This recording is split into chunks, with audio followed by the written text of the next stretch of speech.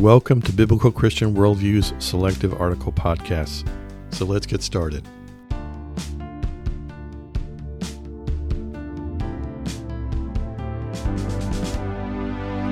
Today's podcast is entitled Biblical Christianity, American Culture, and Maslow's Hierarchy of Needs.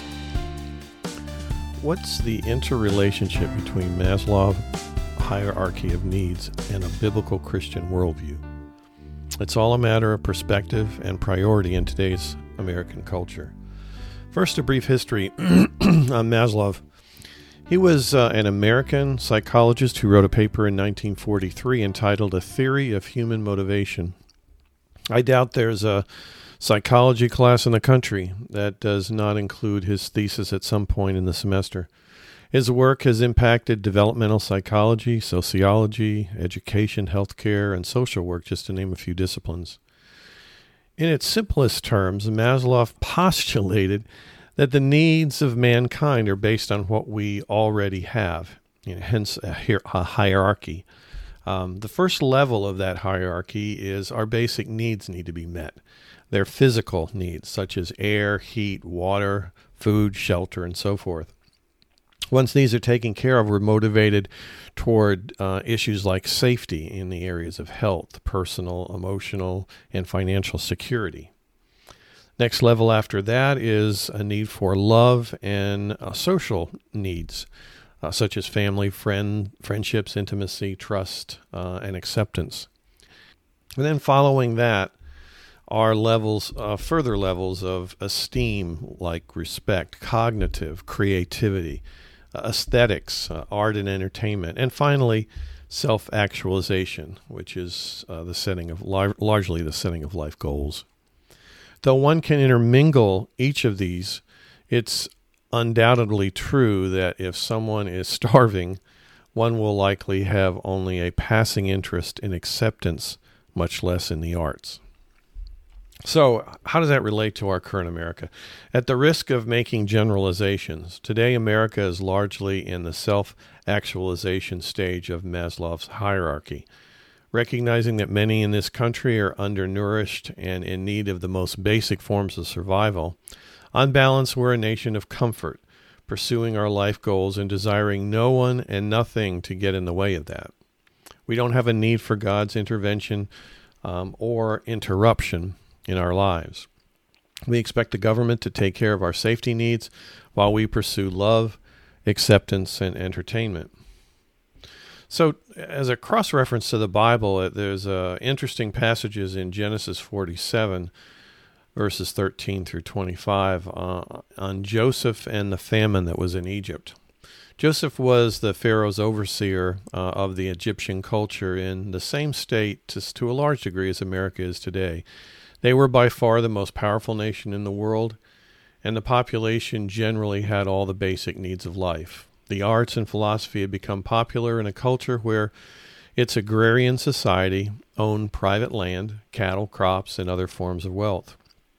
In addition, because of fulfilled prophecy, the Pharaoh, their ruler, had been able to store up an abundance of food in his personal warehouses.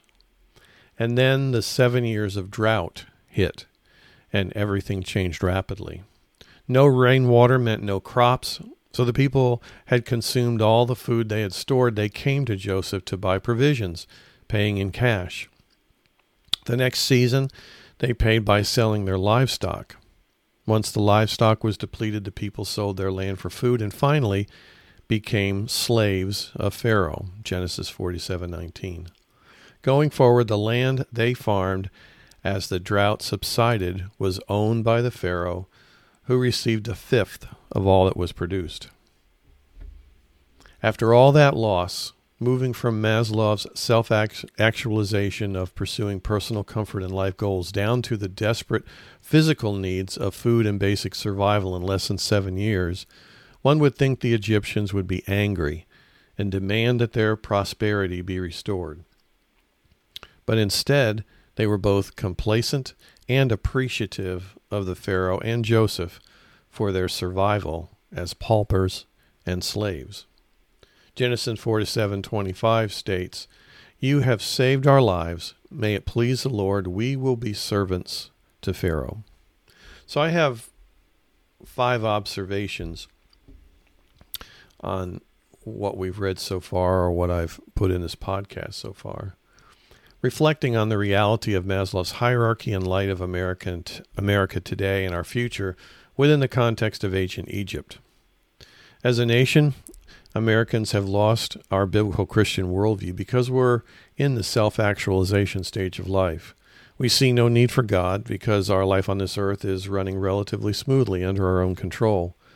We wish to pursue our own personal life goals, and the rules of a supernatural being in his book are seen as nothing more than a constraint on our evolving view of morality. Second, the reason America and most other nations acquiesced to the loss of so much of our personal freedom when COVID hit was that we moved down in Maslow's hierarchy from self-actualization to making security needs of paramount importance. We trusted the government and science to have our best interests in mind. It was a logical trade-off between our personal goals and our safety. As we now have a clear perspective on what actually took place, it's likely we will not again be so naive and allow the subjugation of our personal freedoms, self-actualization, to be impinged upon quite so quickly. One can see examples of that resistance taking place even in the most repressive countries like China today.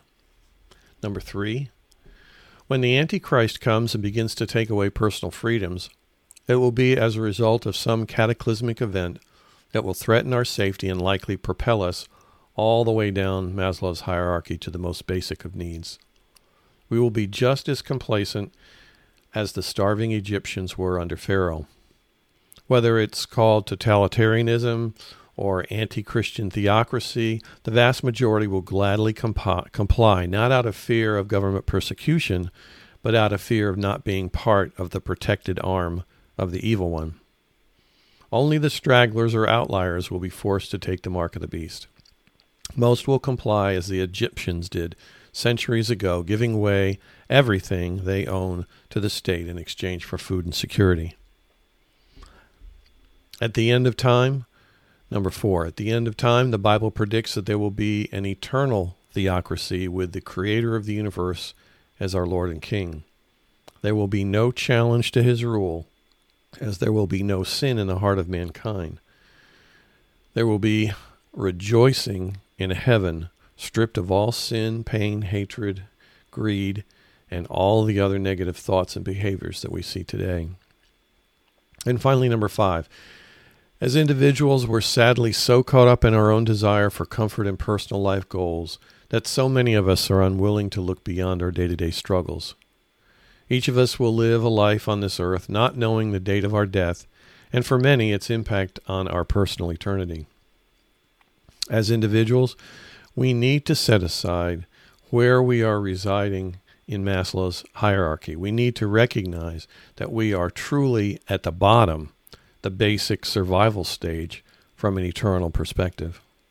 Basic needs like air, water, food, and shelter may seem such a given in the affluent world in which many of us live.